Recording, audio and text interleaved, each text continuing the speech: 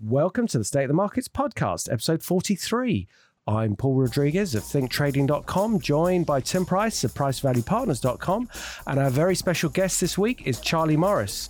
He spent 17 years as the head of absolute return at HSBC Global Asset Management, managing more than $3 billion in client funds. He's just joined a new asset management firm and also writes for Southbank Research. He's an expert on gold, cryptocurrencies, and momentum investing. So we're very excited to have him on the show. Welcome, gentlemen. Morning. Good morning.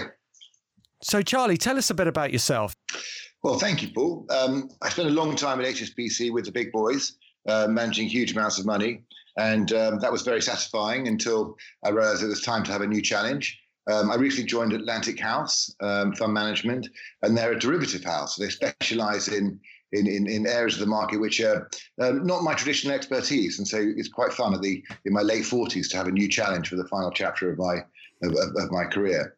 And, derivatives really are quite interesting because they bring something to the table that the cash markets don't. So it's all well and good to have a view on where the world's going. But maybe if the derivative market agrees with you, then everyone else agrees with you and there's no extra bit. But if the derivative market disagrees with you, then you'll know you're truly contrarian and you can really get an extra edge.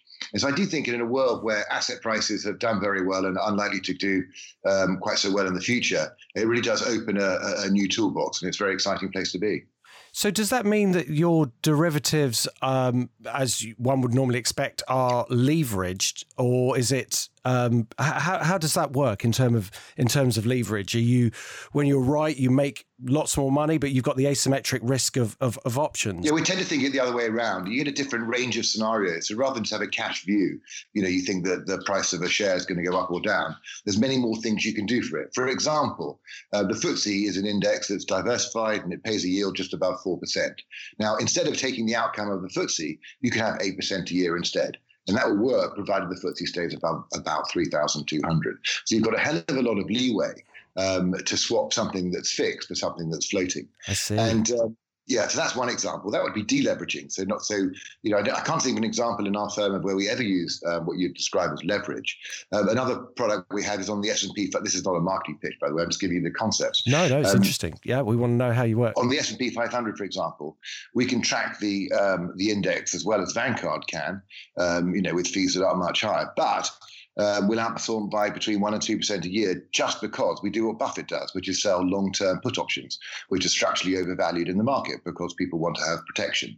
And so, it will follow the fortunes of the S&P 500, but will in down markets will outperform a little bit. And provided the S&P stays between 2,000 and 4,000, which is quite a broad range, you're going to get that scenario. Outside of that, you'll get 1 for 1 and miss out on the dividends. So, the client knows exactly what to expect. We give them very wide ranges with which to work in. And it's very exciting stuff. The new project I have is launching a total return fund, very similar to my existing fund, the Newscape Diversified Growth Fund, which I brought with me under contract. And that's really a very similar process, but using all these tools that I never previously had access to. Charlie, are your clients private clients or institutions or both? Institutions. And of course, their clients are private clients.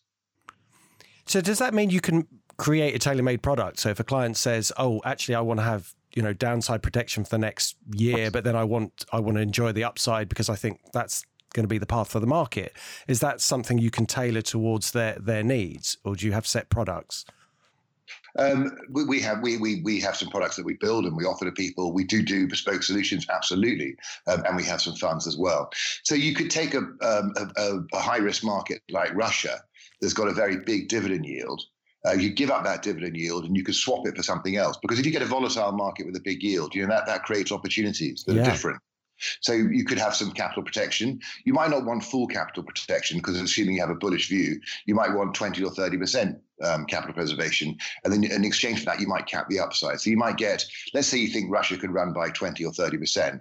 You could, I'm putting them over the air to give an example, but you could have, say, 20% capital preservation over the next couple of years and accelerated upside, but no more than 50%.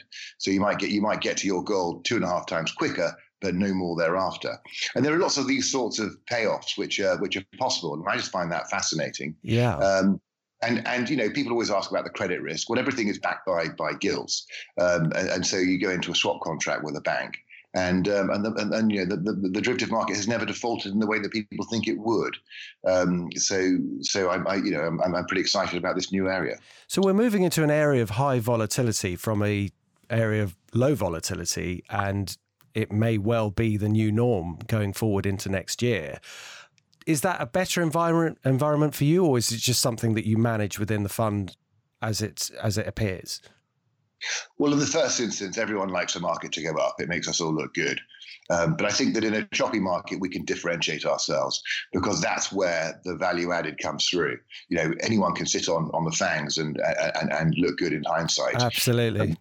But just when you haven't got that kind of momentum jockey trade, which I suspect we haven't got going forward, that's when you can provide different outcomes. Momentum jockey, I like that. I've not heard that expression before. Well, I think they used to call it a stock jockey, but it's quite right. Clear that the momentum trade, funnily enough, the momentum trade in the US hasn't actually been what you would classically describe as an efficient momentum trade. It's been a large cap growth scenario, very much like the late 90s, where the biggest stocks have done the best.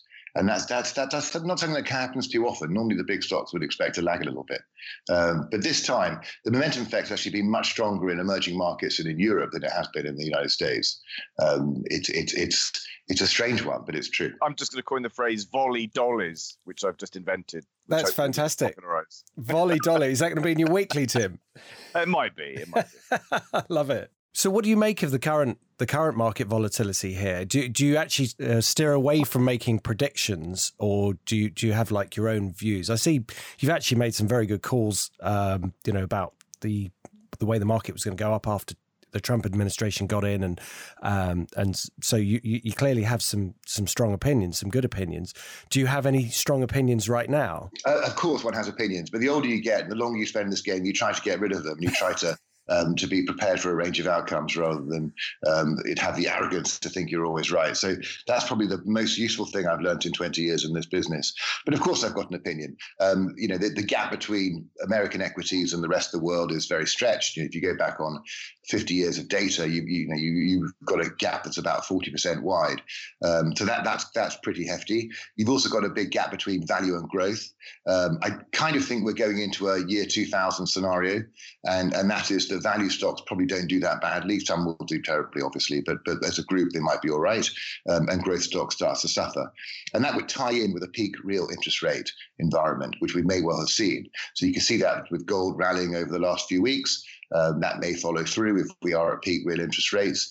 And we also see value outperform growth. So I think these are big changes for portfolios that have done well over the last 5 years. They might find they're in trouble for the next few.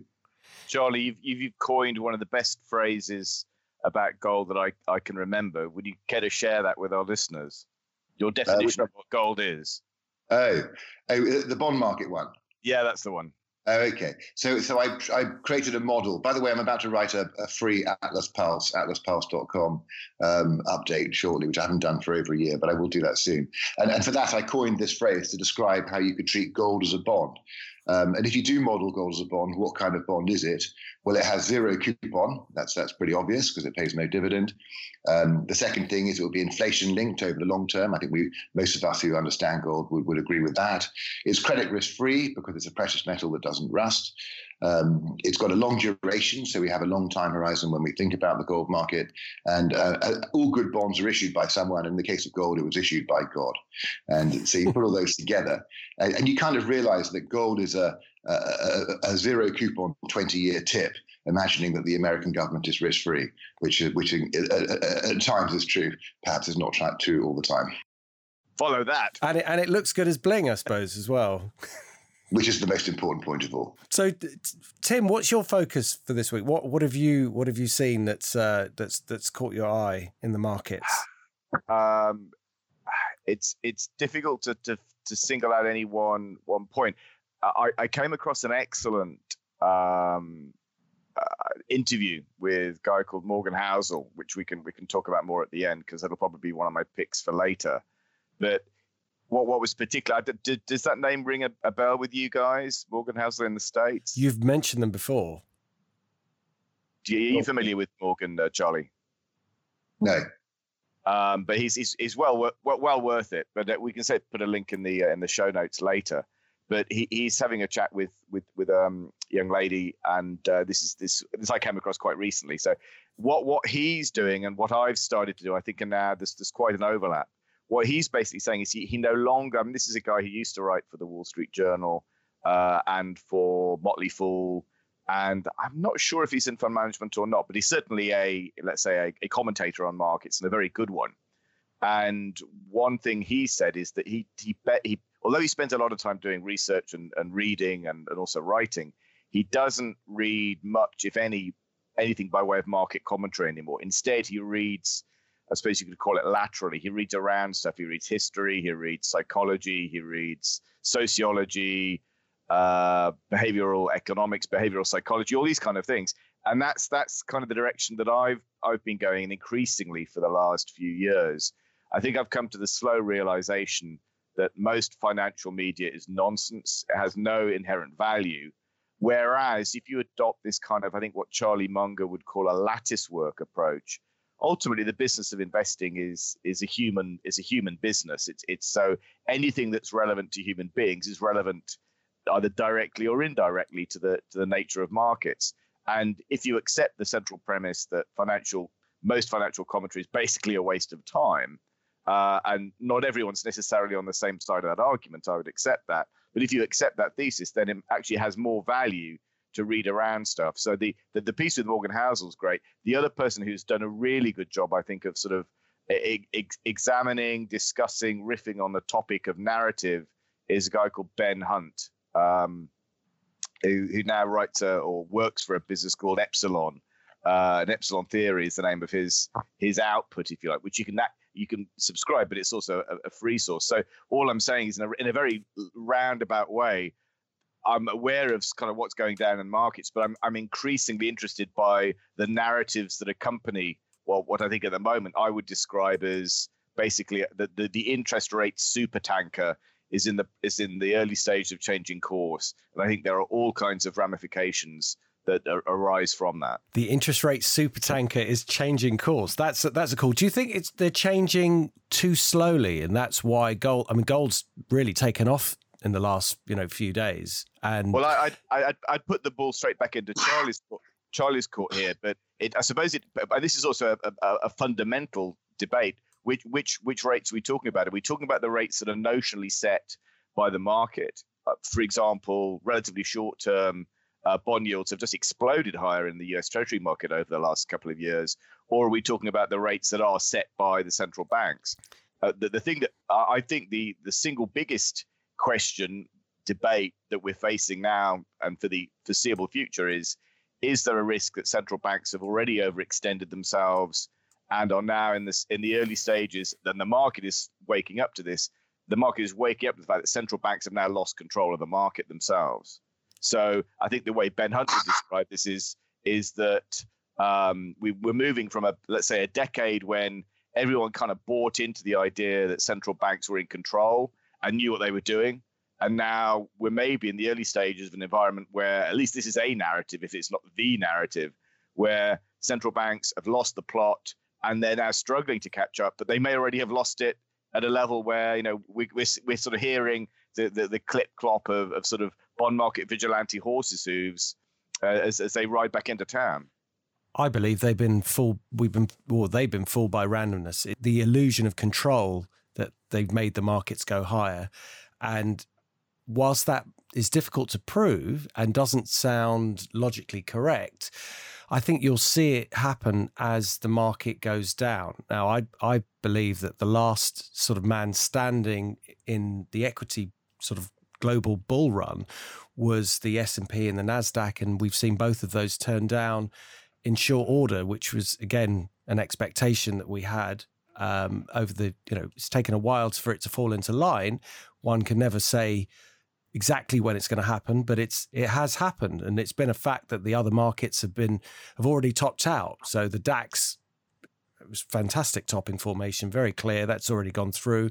We all know about Italy and the other peripheral, European equity markets and what's been going on there. So it's slowly but surely been turning. and the signs have been getting more and more aggressive. And these last couple of weeks have been indicative of a repricing of risk. And the markets are either at the point of a major top here, and by major I mean multi-year, downside, or we could get one last go. I think, I don't know. Charlie said something very clever earlier on by saying you shouldn't really try and predict the market, and I think he's absolutely right.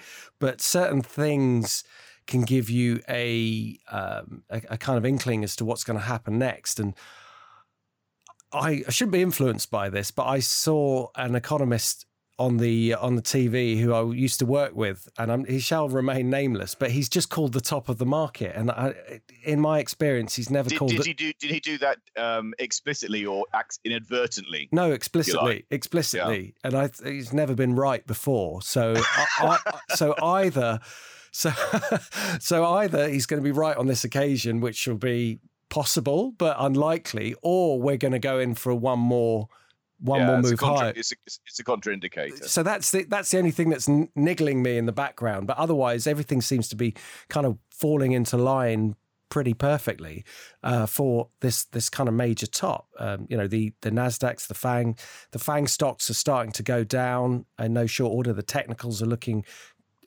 pretty conclusive for topping formations. And as Charlie said about the differential between the US markets and the rest of the world, that can close very, very quickly. So we're in very interesting times, and it's to have a fund that's involved in the volatility of that seems to be very well placed for where we are now, because I think there's going to be a lot going forward. Yeah, can I add a few words on the market, if you don't mind? Yeah, please do. One of my observations over looking at markets over long periods of time is whatever's doing, there are different kinds of bear markets. Some are created by bubbles, some are created by some sort of economic downturn. And what you normally find is whatever is the worst performing area of relative strength tends to be a bigger problem than everyone realizes beforehand. And you saw this very clearly in the Asian crisis, where between 94 and 97, where markets were happily rising, including Asian markets in most cases. And then, places like Thailand, Indonesia broke when the S&P carried on rising, and it ended up in the Asian crisis. We saw that again with the financials 10 years ago, and now it's China. The elephant in the room is this terrible Chinese stock market, which is dying. And of course, we don't know much about China. We think we do, but we don't. There are strange things happening, and those strange things are in the cash market. After many years, I figured out that investing, understanding investment is relative. I'm not saying being good at it's not easy, but understanding it's pretty easy after you've done the hard work. And bonds, to understand what commodities, bonds, and equities really isn't very difficult at all. What's really difficult is the cash market. The simplest investment of all, which is cash, is the most complex by far. And I imagine that something funny in China is happening, because that's where the government's intervened, of course. And I think there's something funny happening in China to do with shadow lending that we're not quite familiar with, and that might come to roost. And on top of that, because people know there's some sort of problem, they've been piling into US stocks, which have now gone to high prices and are rolling over with weakening breath, as you say. And so you've got a bubble and you've got an economic crisis. To make this absolutely perfect, you would need to add an energy crisis to the mix as well. And, so in the short term, that could be obviously a falling oil price means low demand. So that's what you would normally expect. But to make it a proper one like 08, you'd want to see a spike, which would truly squeeze the economy everywhere. So I do think we're going to a strange old world, and it could be that emerging market, oil markets might be quite interesting, non-oil markets might be quite troubled, and many reiterations thereof. So I think how you described it makes a lot of sense to me. But trying to understand what kind of bear market unfolds is always, really is, I suppose, the big question right now. Interestingly, we're not seeing much distress in developed market credit at the moment. You'd expect to have seen more, but we haven't seen that much. Some, but not much. Not seeing a tremendous amount of strength in Deutsche Bank share price, mind you, but that's been the case for as long as anyone can remember. That's probably something slightly different. And of course, there's a European crisis as well. I forgot to mention that, but that's kind of obvious, isn't it? We know about that one. It's the lack of movement in all the bank share prices that worry me. I mean, again, they're either in downward trends or just treading water. And given that the rest of the market has rallied so aggressively, even emerging markets, that's to me a massive red flag as to what's going on here. And so the simple question is, if they can't rally while the markets are going up, what's going to happen when the markets go down? And what will be the next steps? And how will the governments be able to counteract what policy can they bring in to counteract these downward moves? And if they're already heavily indebted, then there's going to be a bun fight for selling your bonds, really, which is going to spike yields. So and then that self-perpetuates. So we really are on the edge of something that could be quite dangerous, and in some ways an existential risk for, certain projects like the euro. I don't know what your view is on that. I guess it adds to the argument for holding assets like gold, perhaps even cryptocurrencies, as a protection. Just pick up on that last bit. I just came back from Denver, where I gave a talk at the Denver Gold Forum on gold versus Bitcoin. It is a subject I've quite enjoyed writing about over the last few years. And my conclusion is that Bitcoin is very much gold on the supply side in terms of the number of Bitcoins and the rate at which they'll come. It's very similar to the amount of gold that will come out of the ground over the next 100 years. And indeed, that was by design. So there's no great surprise that gold on the supply side is very similar to Bitcoin, or vice versa. But on the demand side, they're completely different. If 10 million millennials go and buy gold because someone tells them it's going up, what you'll see is a small rise in the gold price, possibly 20% or something like that. If you're really lucky, if you get maybe 100 million millennials, maybe you'll get the gold price up 50%, but you're not going to get it up 100 times, which is what happens when they go and buy Bitcoin. And so the gold dynamic and the Bitcoin dynamic on the demand side are completely different. Gold is really driven fundamentally by inflation and real interest rates, well, inflation over the long term, real interest rates over the medium term, and speculation over the short term. Whereas Bitcoin really is driven by the size of its network. So if everyone starts to use it, it becomes very, very valuable. So Bitcoin is more like Netflix or sorry, not Netflix, Facebook, or one of these Spotify, the social network, Instagram, etc. It's one of those sorts of things. And the more people that use the likes of Twitter, the more valuable it becomes exponentially. And so I see Bitcoin fundamentally as a growth stock. And my thesis is that if you want to have a good portfolio, then own some growth and some gold, not just one. Because if you look back for the last 20 years, for example, gold is roughly a 4-bagger, tech is roughly a 5-bagger. But if you rebalance those two each year, you ended up with a 6-bagger. And that's because you have uncorrelated assets that behave fundamentally differently. Think about this tech cycle that didn't really get going until 2011, more or less on the day that the gold price peaked. So if you're clever enough to buy the NASDAQ with your $1,900 ounce in late 2011, that was the perfect trade of this cycle. And it probably wasn't so right to have switched much before then. And again, back in March 2000, the NASDAQ the NASDAQ peaked very much at the same time as the gold troughed, certainly in relative terms to the stock market. And so you do have these two opposite instruments. So I wouldn't put gold and Bitcoin into the same camp as similar assets. I say they're opposite assets. And if you don't like the system, then it's great to own both because they're fundamentally ought to be uncorrelated over the long term. Oh, that's really interesting. I've never heard that view before. I've kind of lumped them either together or make a choice of one or the other, but I didn't think of them as being uncorrelated like that. But I'm more interested in Bitcoin in terms of its payment network rather than its actual value. In other words, the ability for, say, the Italians to use the Bitcoin network to, send their money out of the Eurozone if the euro starts to collapse is a much more interesting use of Bitcoin rather than actually holding it itself for compared to gold. So I guess it's not just a question of what asset you choose, it's when you choose it, when it becomes valuable. In that talk, and I described gold versus Bitcoin, I covered off four economic scenarios. One was growth. In a growth environment, obviously, we'd expect people in Silicon Valley to be very excited, and we'd expect Bitcoin to outperform gold. I don't think many people would dispute that. But then the harder scenarios are things like socialism or high inflation or something like war. When there's a huge disruption to the mainstream economy, and then under those circumstances, what do you think would be more resilient? And if you take the Second World War, imagine if we had Bitcoin in those days. I tend to think that that gold would have done a better job. If you take Venezuela or Zimbabwe, or one of these hyperinflation situations. Yes, I can see some merit in the value of Bitcoin. But more importantly, if we had hyperinflation in the Western world, I still think that gold would be a better bet than Bitcoin, because it would have its own inherent stability.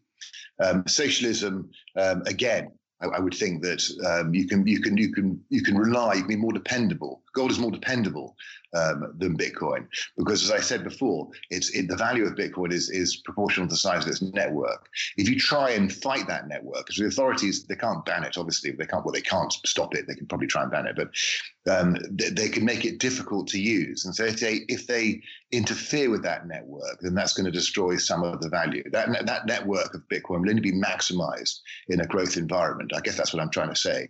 And so therefore, gold is unaffected by the outer environment. It's going to have that intrinsic value regardless of what policy might be. So for that reason, I think that in distressed times, I'd be surprised if Bitcoin is a better bet than gold. But I would say have a bit of both. Would you say that Bitcoin is the go-to cryptocurrency? Do you think there's a 2.0 that's a better version, or do you think Bitcoin is it? We should stop there. That was my assumption for the last 5 or 6 years, that a better one would come along. That's a sort of AOL school of thought, that AOL would not be the dominant internet company. And that proved out to be true. But in this case, you've got network effect. And so long as that network is strong, don't bet against it. I think it's a bit of a mug's game. I'm not saying you can't have a go on the side. Of course you can. But I think you've got to assume that the current network is a surviving network until prices start to give you evidence otherwise. So in the case of Bitcoin, it's where all the liquidity is. It's the de facto dollar of the space, and it takes a hell of a lot to change that. You call the high energy use a floor. Well, some people would call that security. So, I don't want to get into the tech side of it because I don't understand it and I'll be waffling. But basically, I look at the economic side of it, and it's abundantly clear that Bitcoin is the firm leader here. There is another thing I would like to mention, and that is in the likes of Ethereum.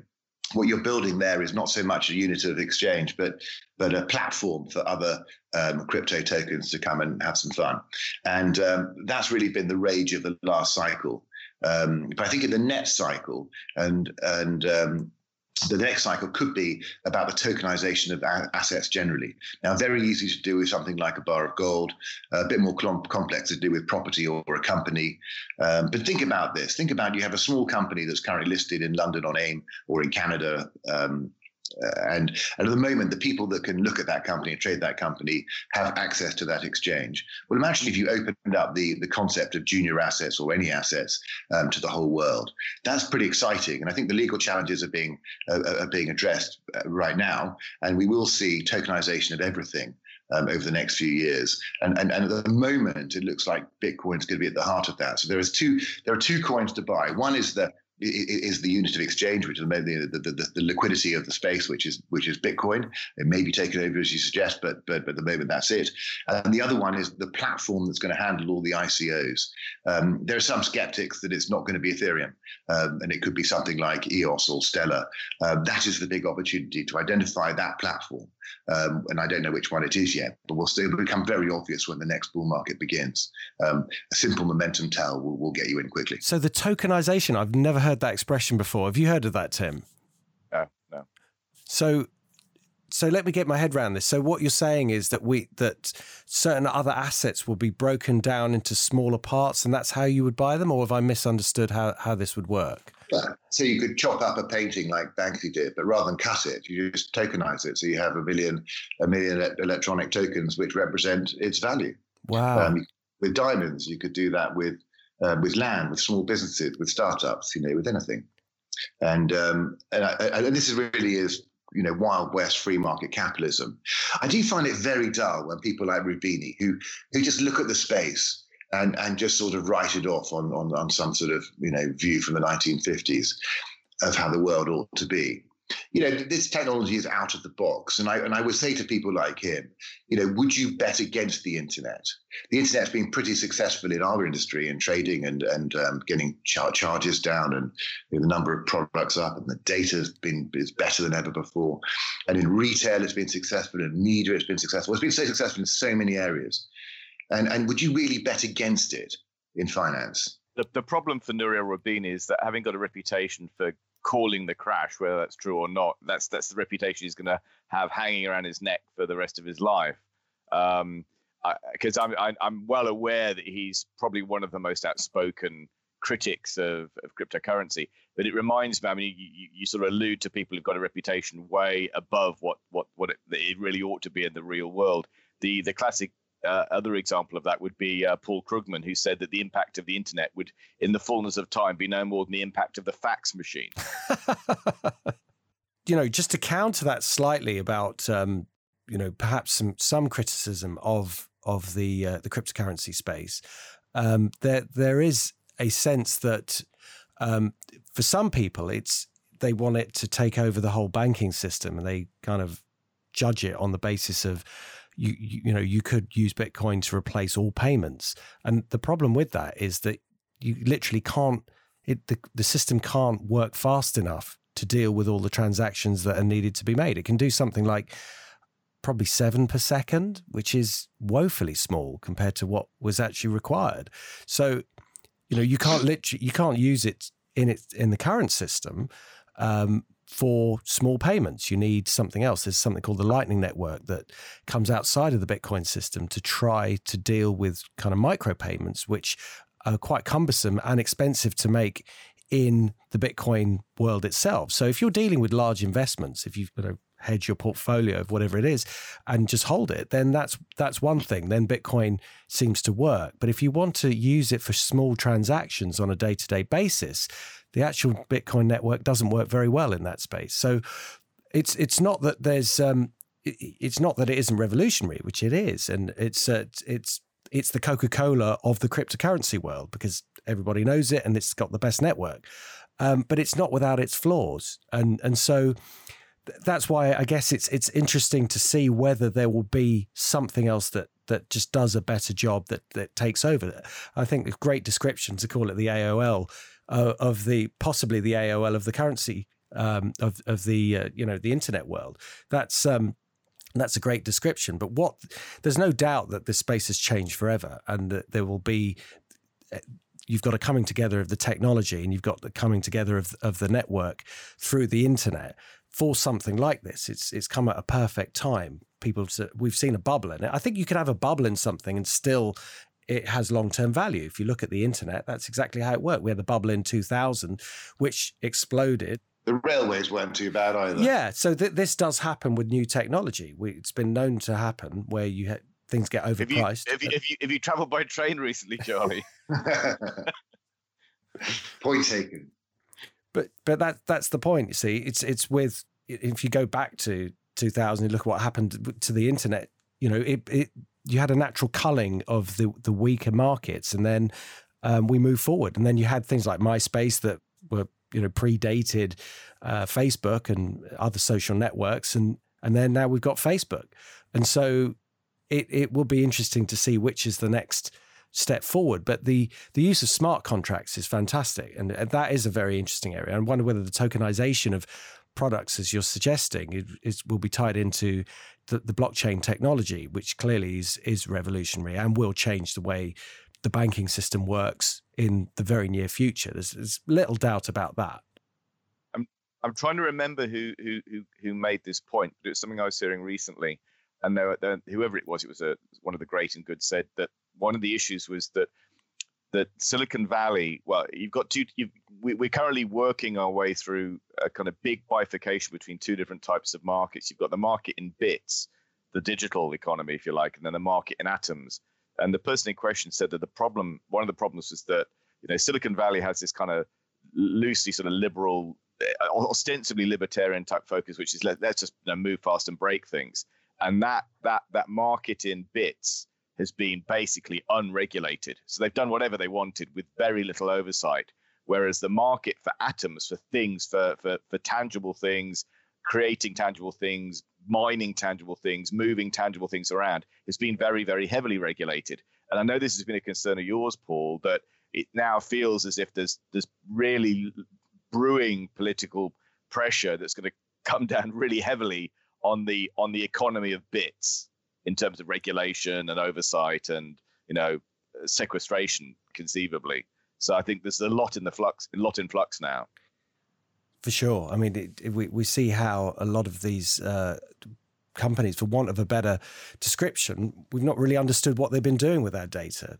Everything's moved so fast. I mean, just giving my daughter a phone for her use at school, and she's not allowed a smartphone. She's only allowed to use one of the old burner phones, the brick phones. And you kind of look at how technology's moved in a very short space of time from, crappy phones that you can barely get the internet on. And the most advanced feature is pretty much just text messaging, to the phones that we've got today that pretty much track everything and anything that we do, where we are and where we are compared to other companies, and what we've searched for and what other people have searched for with our age group and everything else. I mean, and it's like Star Trek technology, that they're like, communicators and all the other things bundled into one thing. They are the godlike powerful stuff. I mean, it is quite amazing how they kind of know just about everything about what you're going to want or choose next because of your patterns. And it's no wonder that the governments have had to sort of like take a step back and say, how are we going to deal with this? Because it's all happened so fast. It's taken everybody by surprise. But like you say, it's been a great period for these companies to, like the Wild West, to enjoy fantastic gains in an unregulated way. But when these companies become more powerful than the governments themselves with the amount of data they have, it just doesn't sit right. It just doesn't sit right that they can know more about citizens than the government does. And that's kind of the government's job, isn't it?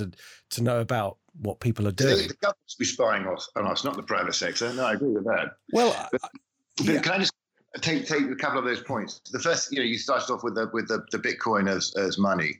I think phase one Bitcoin that ended in 2013 at $1,000 kind of told us that Bitcoin wasn't money. And it was a bit of a shame that we had this label cryptocurrency, because they're obviously not currencies. They're something, in behavioral terms, they're a bit more like a commodity, but they're actually their own asset class called digital assets. And it's a new thing that we should get used to. And so to shake off the currency label, I think, is important. They're as useful at buying a cup of coffee as gold is. You can do that, of course, with MasterCard. You can put your gold on a MasterCard with Glint, or you can do a similar thing with Bitcoin and you can go and buy your coffee. The MasterCard network is very, very good at doing that and should continue to do so. So I don't think that we should worry too much about that. There's another use. And on the privacy side of life, cryptography is really how you keep things private.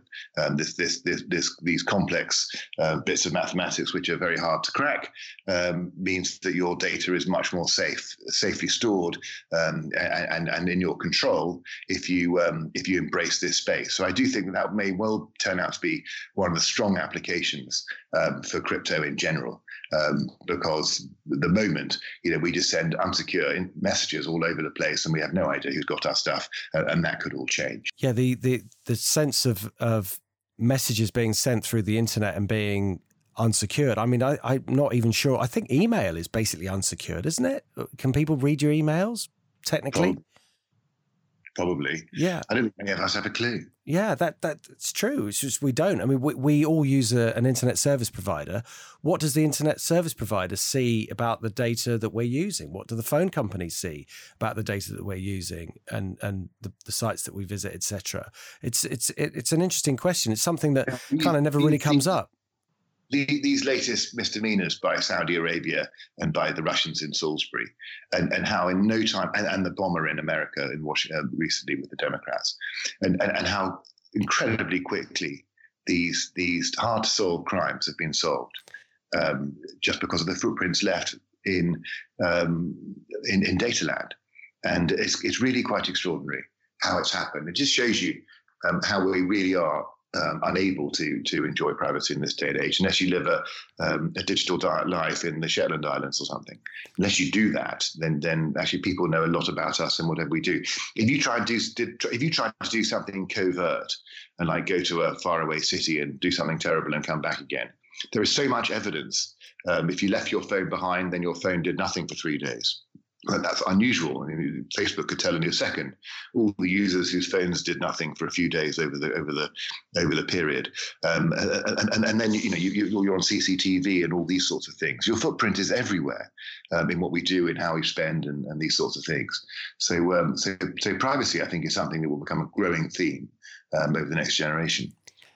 Have either of you seen there was a short TV series about, I can't remember the name of it, but basically the name of the game was that you had to escape the authorities. And so what you did was at a certain time, you just went on the run, and it was to see how long you could stay on the run for without them catching you. And you had to get to a certain place at a given time. So they gave you a location, say within a week or so, that you had to get to. But it was absolutely fascinating how they track people, and it was just amazing. Like you say, it was CCTV. They knew that the person would probably contact a loved one at some point. This is like a Bourne film. Yeah, exactly like a Bourne. It was just fascinating to see how they did it and the attempts that people made to throw off the scent of authority and what they were doing to find them. It was just amazing. And obviously you can't go to any train station because you get seen on CCTV. You can't use a cash machine because they all have cameras in them, so they could see when they were spending money. So the amount of things they had was so clever. They worked out through their internet history, because then they just take their computer and say, he's done some searches of this area, or they went on holiday here, or, they're most likely to go to this place because they know it from a previous holiday. And then they sort of narrow it down and then find them on some holiday camp somewhere. It's just brilliantly done. Very, very clever, but scary at the same time. You'd need to go somewhere where society is completely broken down. There's no technology or culture, which is okay for me because I live in Camden. Yeah. So to change the topic slightly, a sort of grinding swerve here. I mean, I would imagine that a lot of individual investors are at the moment sort of quietly or not so quietly freaking out at sort of developments in the market. What, apart from just the sort of standard bromides, Charlie, of sort of staying for the long run and being patient and all that, what practical advice would you be giving people who, let's say, might be more than a little disconcerted by what's going on, particularly in stock markets, but just in markets more generally? Yeah, I think that stay diversified is always a pretty key one. I would be light on the fashionable areas of the market. Stick with the value in areas of the market. Be cautious of the bond market because it doesn't give you enough return for the risks you face. And sprinkle a little bit of gold into the mix. And there's no harm in being patient, wait to see what comes before you start to recognize there are much better opportunities out there. It's a really horrible time. Market tops are always horrible times because it's never obvious. You can just go to cash, but that's not always the answer, because sometimes, for example, in Britain, you might worry that the pound continues to go down. Personally, I don't think that's a big risk. I think it's quite undervalued, but nonetheless, it's possible. And if in 2008 you did go to cash, then in purchasing power terms, it wasn't a great call, even though it might have felt like it was. So, sorry to interrupt, Charlie. The problem with cash at the moment is also you have this sort of, you could call it a tail risk if you like, but you've got this risk of basically a shock Corbynista hard Marxist government. And I was listening to a podcast with James Delingpole, and the guest he had on was suggesting that she was a UKIP economics spokesman, and she was suggesting that Corbyn may or may not be getting advice from sort of top accountancy firms as to basically how he can go after people's assets. So, there are Brexit is one thing, but I think actually the reason why UK markets and sterling is behaving the way they are is less to do with Brexit and more to do with people being absolutely terrified of what if we get sort of 1970s redux. Yeah, that's a legitimate fear entirely. The one glimmer of hope there is the Conservative Party, which is, of course, the natural party of government, is in utter turmoil at the moment. And somehow they're a good 5 to 10 points ahead in the polls. So that really tells you how unpopular and how unelectable Corbyn must be. And that's going some, isn't it? I mean, for him to be behind in the polls with the competition he faces, that he's done well. But for me, that's not enough. So to the extent that it's possible to hedge against, let's call it Corbyn risk, what measures other than the ones you've already alluded to would you consider, not necessarily recommend, but just consider at a general level? Moving assets offshore, moving into, let's say, non-sterling currencies, whether that includes gold or crypto or anything else. How far would you consider going to try and secure your personal savings? Well, to me, I've got my house and my pension fund and my family are the most important things. I mean, they can't steal my house, but they can kick me out of it, I suppose. But I don't see. They can go after your pension money as well. Well, of course they can. And I'm sure they'll have a good go at that. But I think, as I described, avoid the speculation, diversify, and focus on value where you can. I don't think it's easy at the moment, but certainly in my fund, if I'm allowed to mention that, of course. I basically have a long-term thesis of being roughly split between quality, value, growth, and gold. At the moment, my growth is virtually zero. I've just got 1% in growth, lots and lots of value, a fair amount of quality, and a damn good slug of gold, which has been increased over the last month. So that's the biggest position I've got right now. And I'm comfortable with that. It's a slightly dull portfolio, but I think it will, if value destruction is going to happen around us, then just to be safe is the most important thing. I think it's really stupid to try and make money during bear markets. I think you'll end up being worse off. It's much better just to be patient and to be cautious. With that caveat, do you have any facility to, let's say, try and, if not take advantage of or exploit, at least hedge against, let's call it a sort of 2008 repeat? In other words, some kind of momentum strategy. Yeah. So I've got two funds. So one of them's derivative, one of them's non-derivative. In the non-derivative, I've got lots of bars of gold, and I've got lots of safe stocks, and I've got low exposure to speculation. In the other fund, there are various risk-off hedges. Some of them are quite long-term in their nature. For example, to be short the Hong Kong dollar against the US dollar, as that one day decouples. There would be another one to be short euro yen, which is a classic currency pair, but it's got no carry cost. So it doesn't cost much to have that trade on for long periods of time, and that can help you. And there's also some shorts in some momentum stocks. There's shorts in closed-ended companies, and a few other sort of exotic things like short European credit against 3-year US Treasury. I don't want to get into the boring complex stuff because it's boring and complex, but yes, a little bit of hedge here, there, and everywhere to try and make damn sure that the portfolio is resilient. One's not targeting a profit in a bear market, one's targeting stability. I think that's the most important point.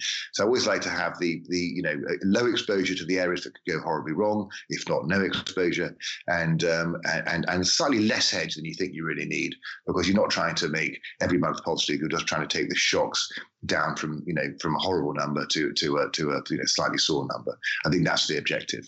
So it's a simpler way to manage money, and I think the evidence suggests more effective in the long run. Fantastic. So, Tim, what do you think? Media picks? Why not? I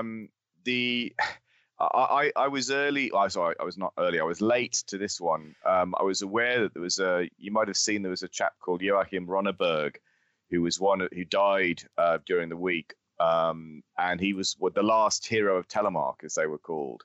And I'd seen the film, the Kirk Douglas film, but I hadn't really appreciated just the extent of the story, the heroism behind this. So this was basically the fight to keep the Nazis from getting a lead on heavy water and getting a lead in building the atom bomb during the war.